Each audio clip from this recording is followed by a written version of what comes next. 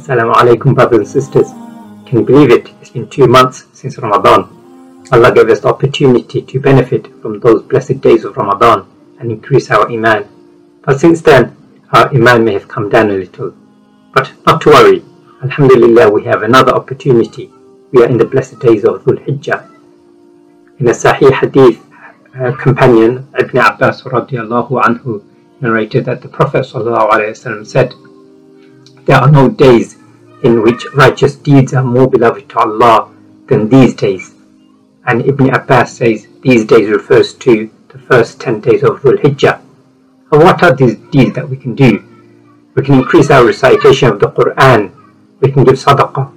If our focus on our salah has come down, we can bring that focus back. After salah, we should make dua to Allah. Make dua for Allah to increase our iman and increase our good deeds. Remember, dua is a form of worship. May Allah give us the opportunity to increase our good deeds and benefit from this reminder.